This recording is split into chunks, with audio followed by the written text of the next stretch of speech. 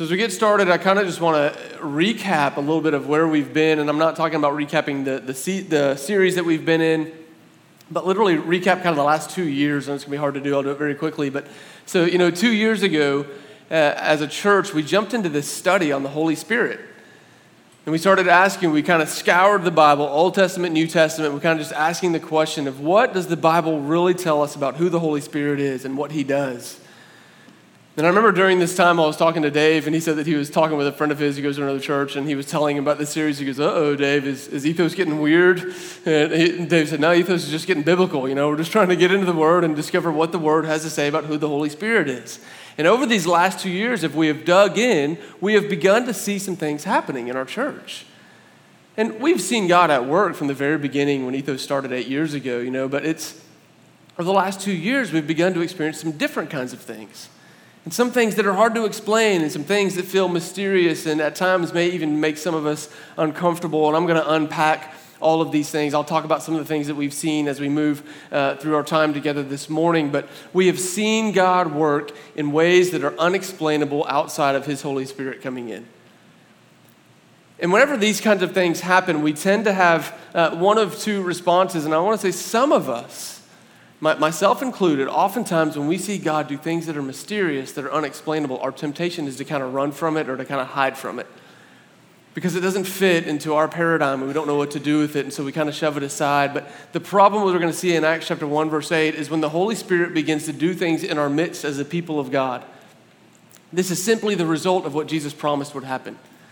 So in Acts chapter 1, you find Jesus, he's with his apostles, and he has been crucified, he has been dead, he's laid in the ground, and on the third day he has come back to life, and he's talking with his apostles, and they're asking, and they're saying, hey, when is the kingdom of heaven finally going to come in its fullness? Is this the time? And Jesus says, listen, you don't need to worry about the time. Don't worry about the date, the time of when this is going to happen, but here's what you need to know. Look at the instructions he gives them in verse 8. He says, but you will receive power. You will receive power when the Holy Spirit comes on you. Much of my life, I thought these were just Jesus' instructions to the 11 guys that were standing there with him, his apostles. But you go on and you read the story and you see in Acts chapter 2, when the Holy Spirit first comes with power, it's what Will was talking about when everybody looked at them and said, what are they, drunk? The Holy Spirit came in power, and Peter stands up and he says these words. In verse 17 of chapter 2, he says, in the last days, God says, I will pour out my Spirit on just the 12 apostles. Is that what your Bible says? I don't know how many of you are reading it. It's not what it says. It says, in the last days, God says, I will pour out my Spirit on all people. All people.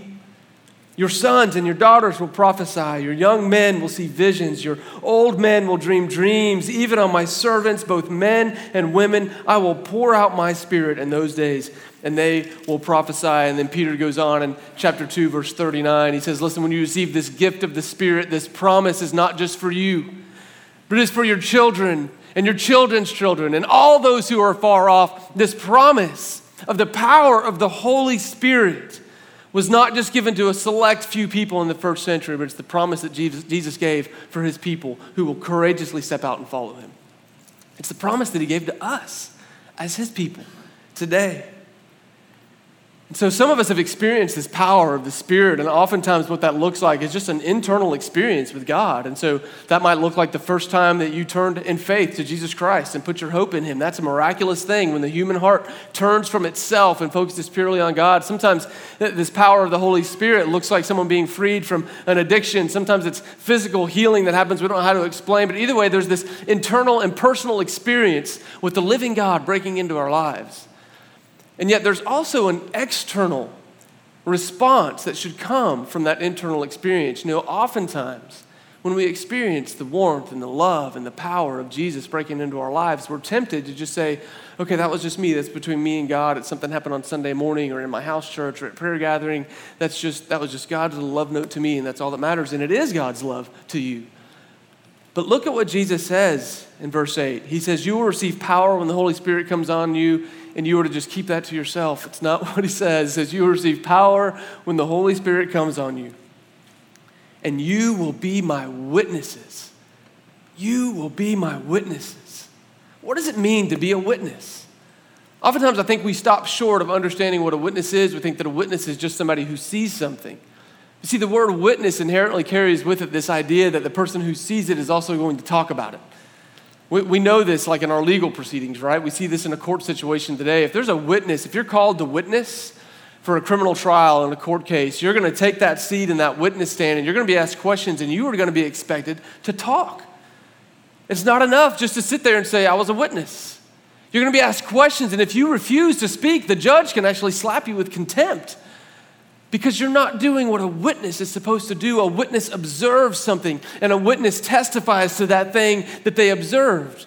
And so Jesus says, you're going to receive power when the Holy Spirit comes on you, and you're going to be my witnesses. You're going to talk about this. And when mysterious things start to happen that you don't know how to explain, you just say, hey, listen, I don't know, but the kingdom of God has come near. This is what Jesus told his apostles. When you heal someone, when you raise the dead, when you cast out a demon, when you pronounce my good gospel, he says, you just tell them the kingdom of God has come near to this place. And yet as I read that this week, I experienced this kind of rub in my heart because I started to realize that even though I have witnessed the power of God in our midst as a church family in some amazing ways, I'm not always willing to witness about that. I'm often actually kind of embarrassed to talk about that when it's outside of these walls. This is my confession to you. The last 2 or 3 weeks, I've had to get up here after some of our gatherings and share some of the things that God's been doing at our Respond banners. And honestly, I start to stand up and I'm like, God, you really want me to tell everybody that a girl with a fractured wrist was just prayed for and took her brace off and used her wrist fully functioning? You want me to get up and tell people that? They're going to think I'm crazy, God. God, you really want me to tell them that a young woman came walking up to me sobbing in tears because she was in excruciating pain in her lower back and had been for the past 3 days, and that we prayed for her and she mysteriously started laughing and literally danced back to her seat with joy? God, you want me to tell people that? And he keeps going, yes, I want you to tell them. And then I've started to realize I think he wants me to tell my friends that aren't here as well. I think he wants me to witness to the power of his Spirit in our midst, even to my friends that don't know Jesus. And I'll just confess to you that I don't know what to do with that. I'm like, God, they're going to think I'm crazy. They're going to think I'm nuts. I don't know how to explain it. And I realize that I am embarrassed to speak about the power of the Holy Spirit and the power of God. And I love what Jesus does for the apostles. He says, listen, you're going to be my witnesses. And look what he does. He goes, in Jerusalem, Judea, Samaria, to the ends of the earth. And what he starts with, he says, you're going to be my witnesses in Jerusalem. Now, for the guys listening to him, what that would have meant was this, is that you're going to start off by witnessing to the people you're most comfortable with. This is your hometown. These people believe in Yahweh God. They're Jews. You're going to go and testify to them about the Messiah that they've been expecting. And this is where you're going to start. And then you're going to kind of travel out and you're going to go into places where it's going to be uncomfortable for you to witness about me because these people don't know me. And yet as I looked at that, I realized I'm the exact opposite of that. In 3 weeks, I'm getting on a plane to fly to Uganda, and I'm going to have the opportunity to share the gospel with lots of people over the course of 2 weeks, and I'm going to do it without batting an eye, and I'm going to do it with passion and zeal and excitement. And yet when it comes to me, when I'm sitting in my friend's backyard over a barbecue, I'm petrified of opening my mouth and talking about the power of God and the gospel. And isn't that true for us, that unlike the apostles in our own hometown, our hometown is the place where we're most scared to witness? A lot of us are willing to go on mission trips far away, but when it comes to witnessing to our friends who are closest to us in our hometown, it's challenging. And I think this is where Romans chapter 1 will speak to us this morning. Flip back over to Romans chapter 1.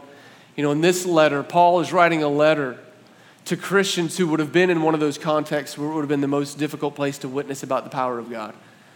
He's writing to followers of Jesus who live in the city of Rome that would have been, for them, very difficult to talk about one God, much less talk about one God to become man who pours out his power into humanity to show signs of his goodness. Like how uncomfortable it would have been. But look at Paul's words in verse 16. These words cut me this week. He said this. He says, for I am not ashamed of the gospel. I am not ashamed of this gospel, because it is the power of God that brings salvation to everyone who believes. Why would Paul, of all people, have to say, I'm not ashamed? You know, if any of us, if you know the story of Paul, you know, like, this guy's not ashamed of the gospel. So why would he write this? I think he's writing it for believers who found themselves in a place where it was difficult and scary to witness about the power of God. In many ways, he writes this to people like us, people who find ourselves in a culture that is hostile to this idea of the power of God breaking into our reality in very real and very mysterious ways. And he says to us, he looks at us, he says, Ethos, don't be ashamed of the gospel. Don't be ashamed of the gospel. Don't be ashamed of the gospel. And I know some of you are thinking I did a little switcheroo here. I went from talking about what happens in here on Sundays and being ashamed of what God does in our midst. Now I'm talking about the gospel. But I love this because look what Paul does. He goes on to define the gospel. He says, don't be ashamed of the gospel. And how does he define it? He says, because the gospel is the power of God. The gospel is the power of God Almighty that brings salvation to just a few people. No, brings salvation to everyone who believes. This morning, I want to help all of us. And if you're in my skin and you have had those moments where you're ashamed of the gospel, you're embarrassed by the mysterious thing that God does in our midst when we gather on Sundays, you're ashamed of maybe the power, or you're embarrassed of the power that you've witnessed, I want to just spend some time this morning and unpack what Paul is saying about the gospel of Jesus. I want us to understand these words that he uses. He says the gospel is, one, the power of God, and then two, he says, is the power to bring salvation. So we're going to look at those two words, power and salvation, and try to understand what is packed into those words, and then try to come back around and say, why are we sometimes embarrassed and ashamed of that? So let's look at this word power. What is the power of God? You know, I think many times we don't witness or share our faith or talk about our experience of God because we're afraid that we think that sharing our faith is just a matter of saying the right words. And we think, what if I don't have the right words? Or what if I get it wrong? What if I say the wrong thing to this person? Or what if they ask me questions and I don't have the right answers and I don't know how to talk to them? And what that reveals about us is that we believe that the gospel is primarily a matter of words.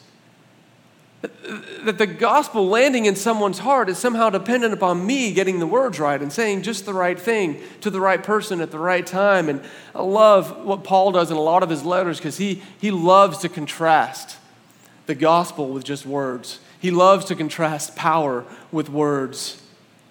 He does this in 1 Corinthians chapter 2, verse 4. He says this, is my message and my preaching among you were not with wise and persuasive words, but with a demonstration of the Spirit's power.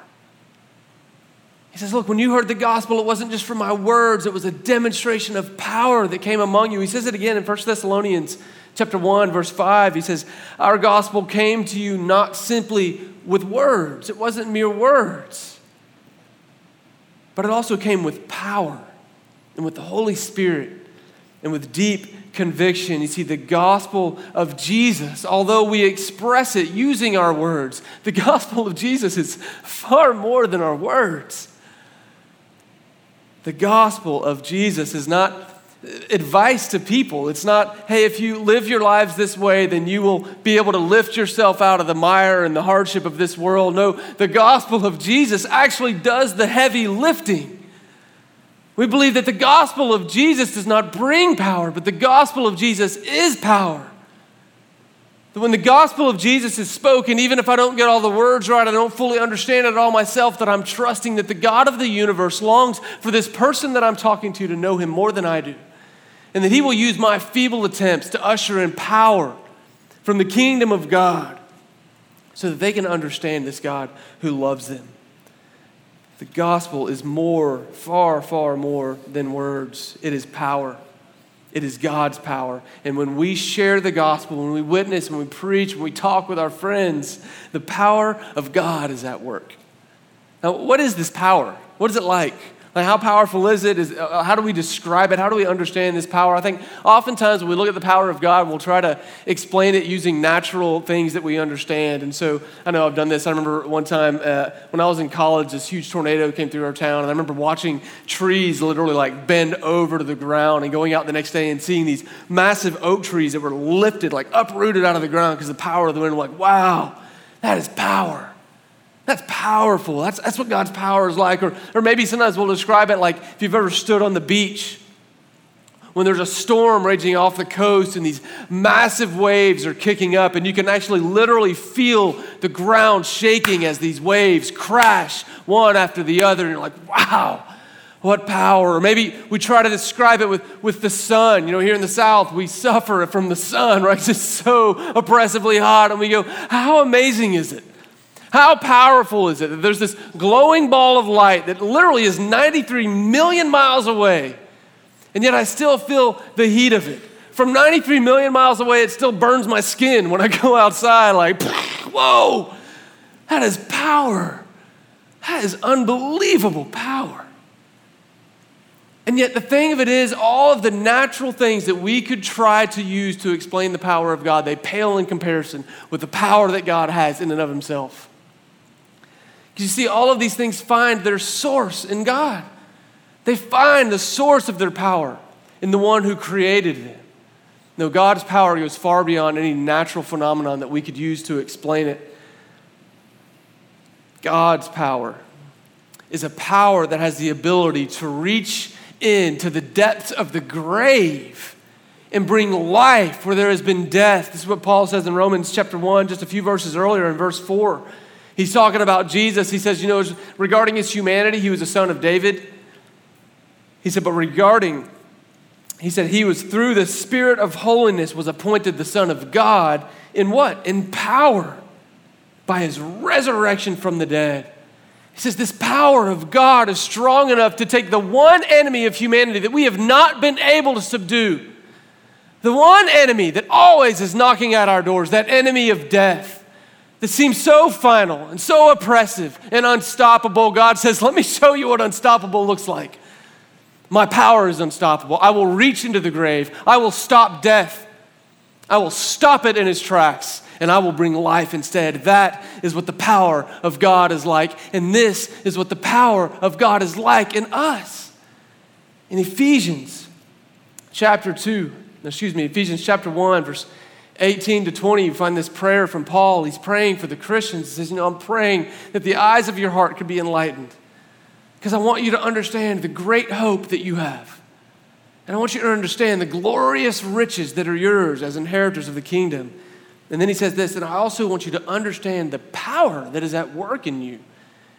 He says that power is the same as the mighty strength that God exerted when he raised his son Jesus from the dead. The power that is able to stop death finally, once and for all, is the same power that is at work within all of us. And so in the gospel of Jesus, what we find is the limitless, matchless, untamable, incomparable power of God that has been unleashed on earth.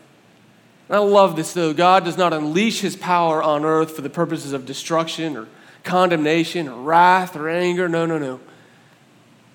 When Paul talks about the power of God in Romans 1:16, look what he says. He says, this power has one aim, has one goal. It's not aimless or random. This power is to bring salvation for everyone who believes in him.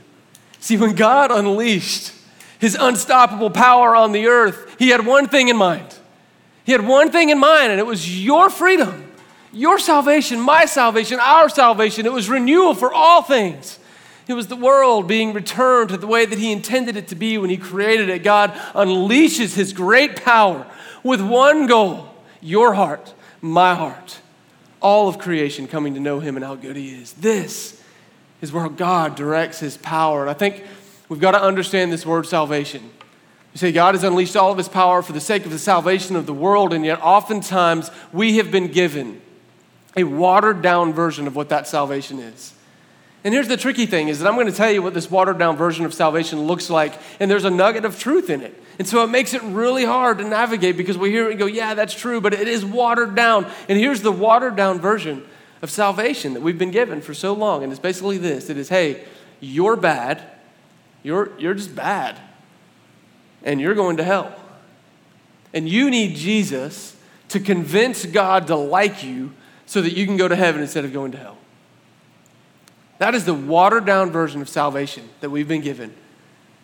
All salvation is me getting my ticket punched so I don't have to go to that bad place and I can go to the good place and hopefully God will like me. I think when Paul writes about salvation, when Jesus talked about salvation, he had so much more in mind than something like that. You see, salvation, God's salvation, is so much more robust than just that simple statement. I love this. I read this week. One theologian gave this definition of salvation, and it's not perfect, but I love what it captures. Here's what he says. He says, listen, salvation, God's salvation, is all the blessings which God alone can give. All the blessings which God alone can give in response, in answer to the need and longing of man. All the blessings which God alone can give in response to the need and the longing of man.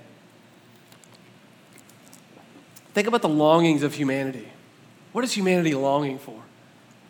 You look around the world, there's so much strife and war and hatred and just awful things going on in the world. But I think at our core, all of us, as human beings, we are image bearers of God Almighty.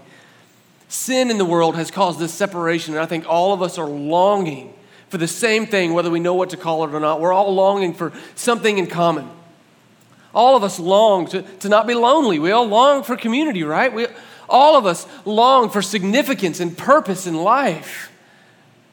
And God looks, he says, you want significance? I'm going to adopt you as my child. Romans 8, he says, look, I'm going to free you from being a slave to sin and fear and all these things, and I'm going to make you my child. You're going to be an heir to my kingdom. How's that for significance? He says, you want purpose? I'm going to make you an ambassador to my kingdom so that you get to witness about the glory of my salvation to all the earth.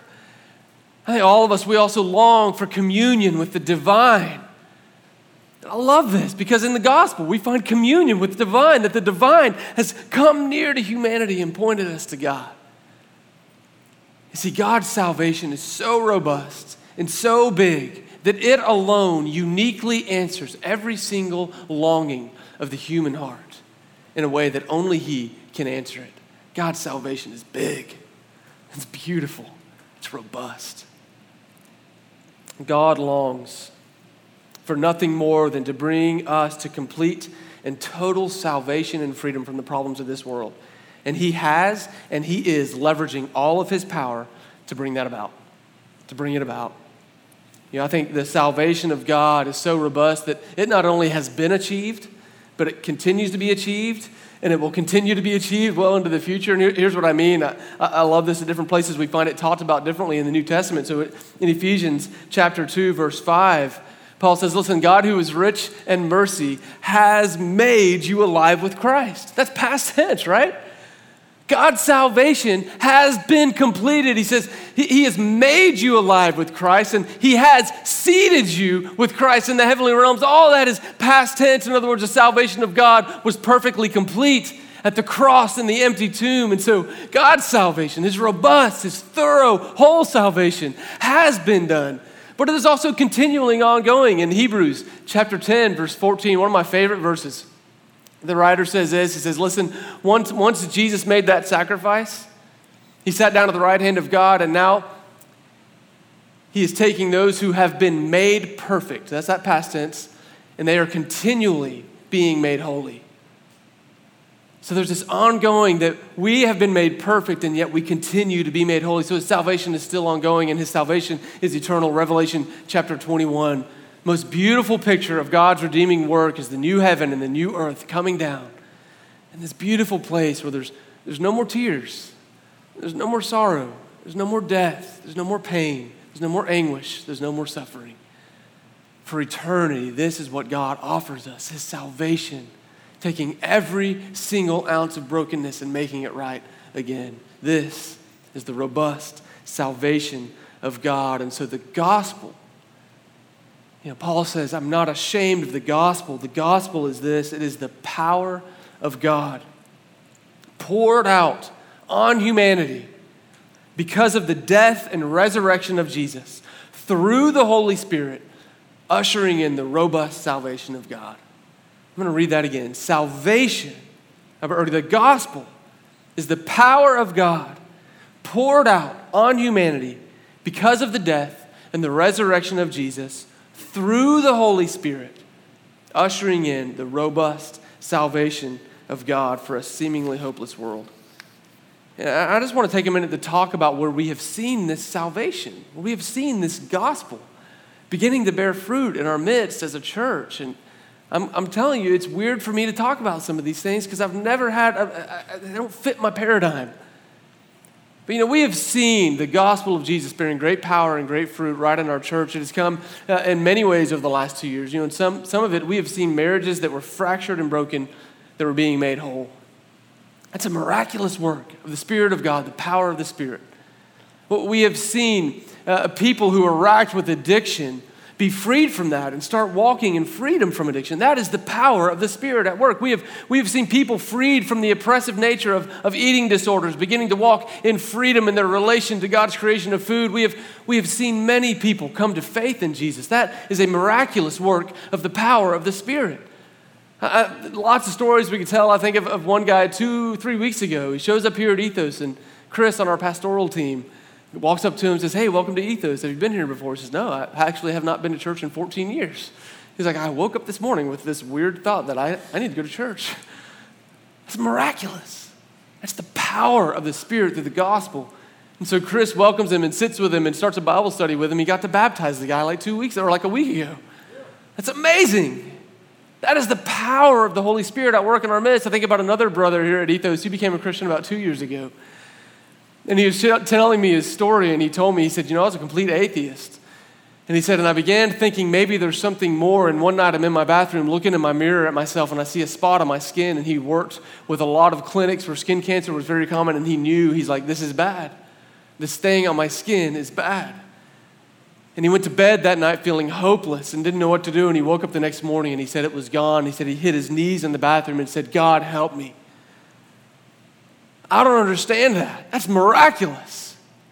And for whatever reason, God healed him, took this thing away from him, and he began to search for God, the source of that healing power. And that search eventually led him to Ethos, and he became baptized. Then we got to baptize his son at Easter.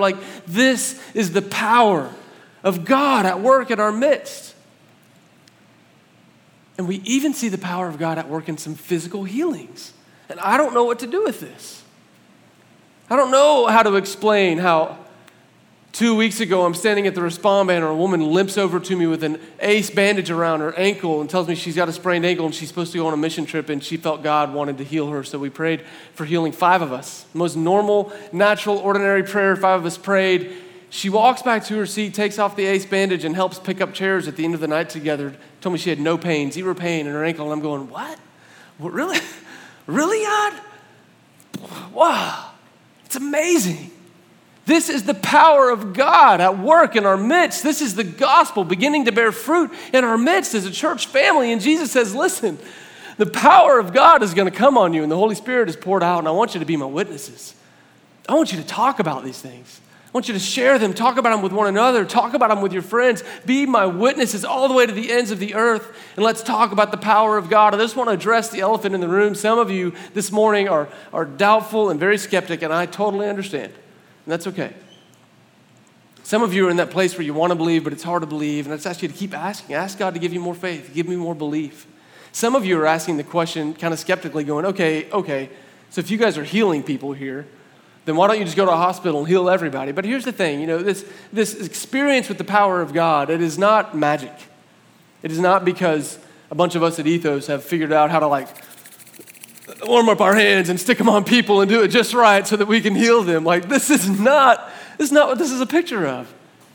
God gave me this beautiful image this week as I was studying this, and it really helped me understand this. When I lived in British Columbia, I loved to climb mountains. It was one of my favorite things to do. And I can remember we would set out in the morning, early in the morning, and make our way to the trailhead that we were going to hike. And I can remember being on the way, and on the way, every now and then on the road, the hills would part and the trees would clear, and you would get a glimpse of the summit that we were getting ready to go hike. And I'd be like, yeah, let's do this. I'd be so excited. And then it'd be gone because the hills would cover it up. And then you start hiking and we'd be on the trail, and suddenly again, the mountains would open up and I could see the summit that we're getting ready to go. To get my heart pounding, made me want to go. And I kept getting glimpses of where we were heading. I kept getting glimpses of our destination, of what our goal was. Now, I didn't stop right there and just stare at the summit and go, man, that'd be really neat to be up there. No, it motivated me. It pressed me on. It gave me energy to keep moving up the trail so that I could not just stare at the summit, but actually stand on the summit and experience it in all of its glory. You see, when we experience the power of God in our midst, whether it's through somebody coming to Jesus, or whether it's through a physical healing that we don't understand, what we're getting is a glimpse into the eternal future. See, healing in our midst, whether it's at a heart level or a physical level, it is God saying, hey, remember how I told you to pray for my kingdom to come, my will be done on earth as it is in heaven? I'm doing that. I'm doing it right here, and I want you to see this is the eternal future breaking into the temporal now. And it is a sign of encouragement to keep going, keep going, keep going, keep going, because this is what I have for you in the future. This is what eternity looks like. It's not a bunch of us in white robes sitting on clouds strumming harps. Eternity is God's power and healing coming to the whole world, to every human being that will fall on their knees before the name of Jesus Christ and confess him as Lord.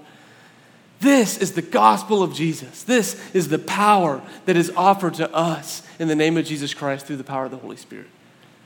And it's what gives my friends, people like my friend Brooks, who's had 6 knee surgeries, and we've prayed for him countless times, and he's still not healed.